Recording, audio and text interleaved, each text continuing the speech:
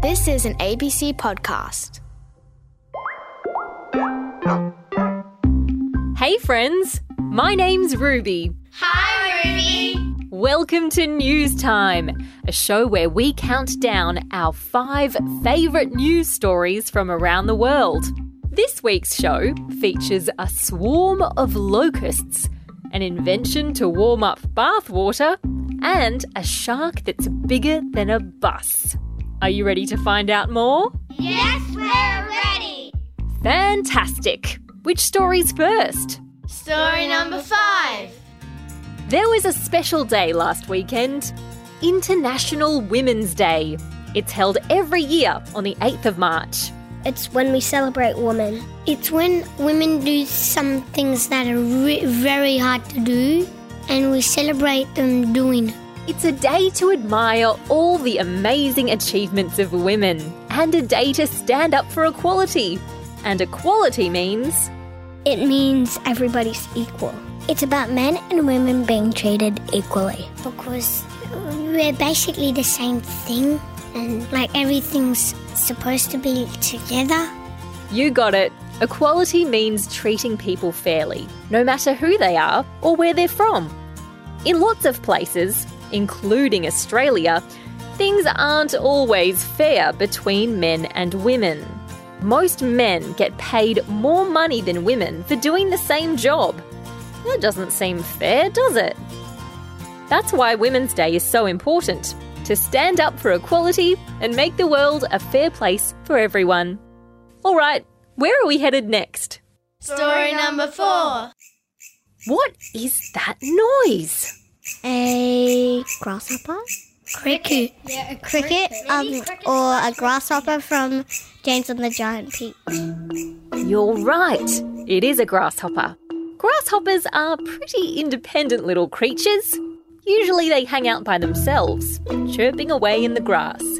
But when conditions are just right, grasshoppers can form big groups called swarms.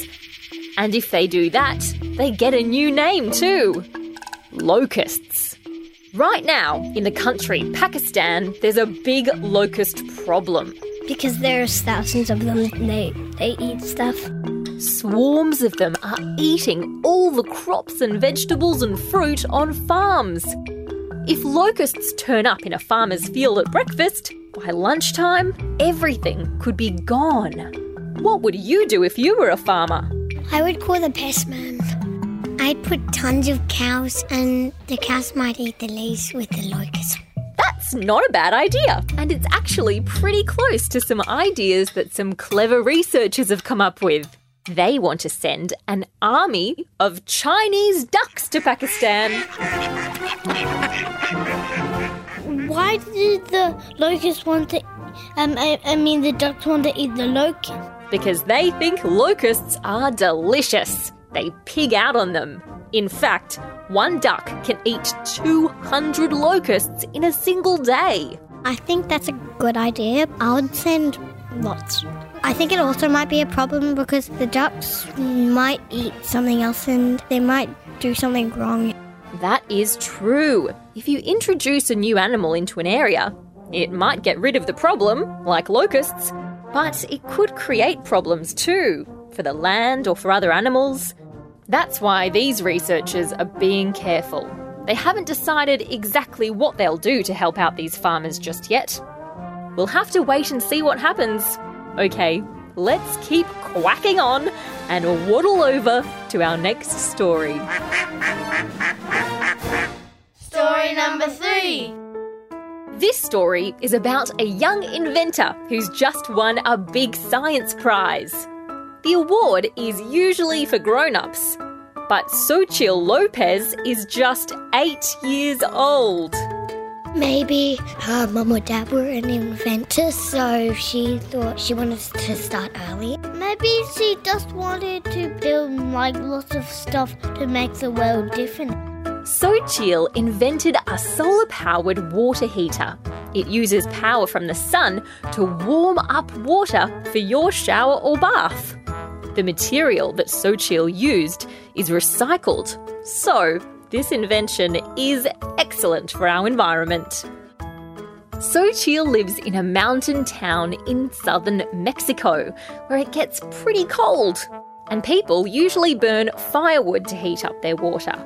Using firewood means cutting down trees and more pollution. And I think the solar-powered machine thing is really good because you shouldn't really cut down too many trees. Do you have an idea for an invention? I would invent a different kind of lolly made out of salt and water and ice block. A salty lolly, hey? Sounds tasty. All right, my brilliant inventors, what do we have next? Story number 2. Have you heard of the Great Australian Bight? It's down on the bottom of Australia and it's got a big hole filled with water. It's a long piece of coastline at the bottom of Australia. It looks kind of like someone took a big bite out of the country. And the Great Australian Bight is what's left. It's a very important part of our country too, because of its biodiversity. That means it's got all different kinds of life there. Blue groupers? Sharks maybe? Whales? And I think turtles would live there and really big fish. Yep.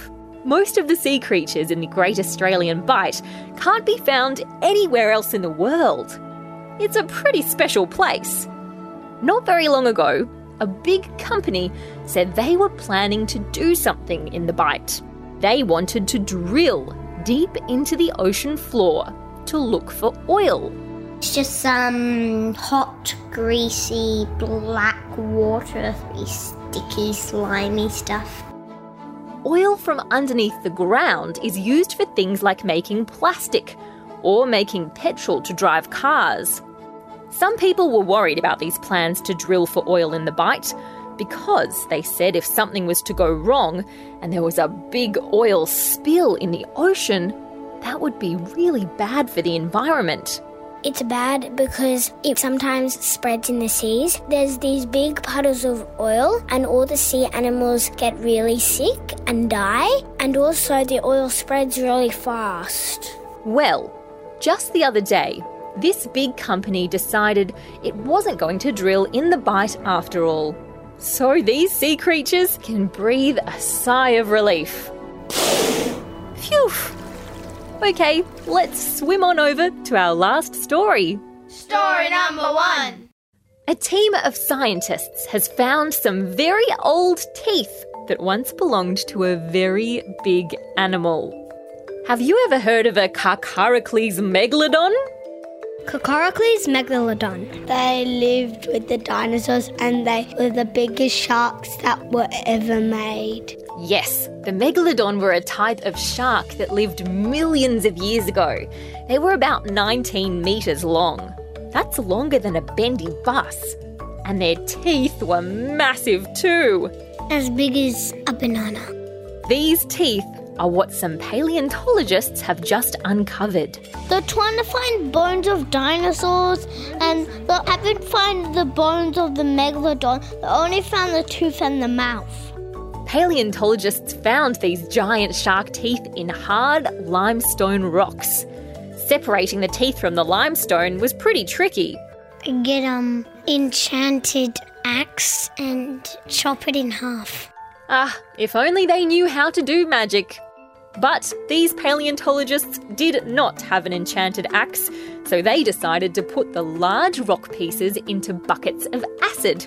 This acid will eat away at the rocks slowly and leave the fossil teeth behind. Without damaging it. Well, that's the plan. The only thing is, it's gonna take a whole year for these limestone rocks to dissolve.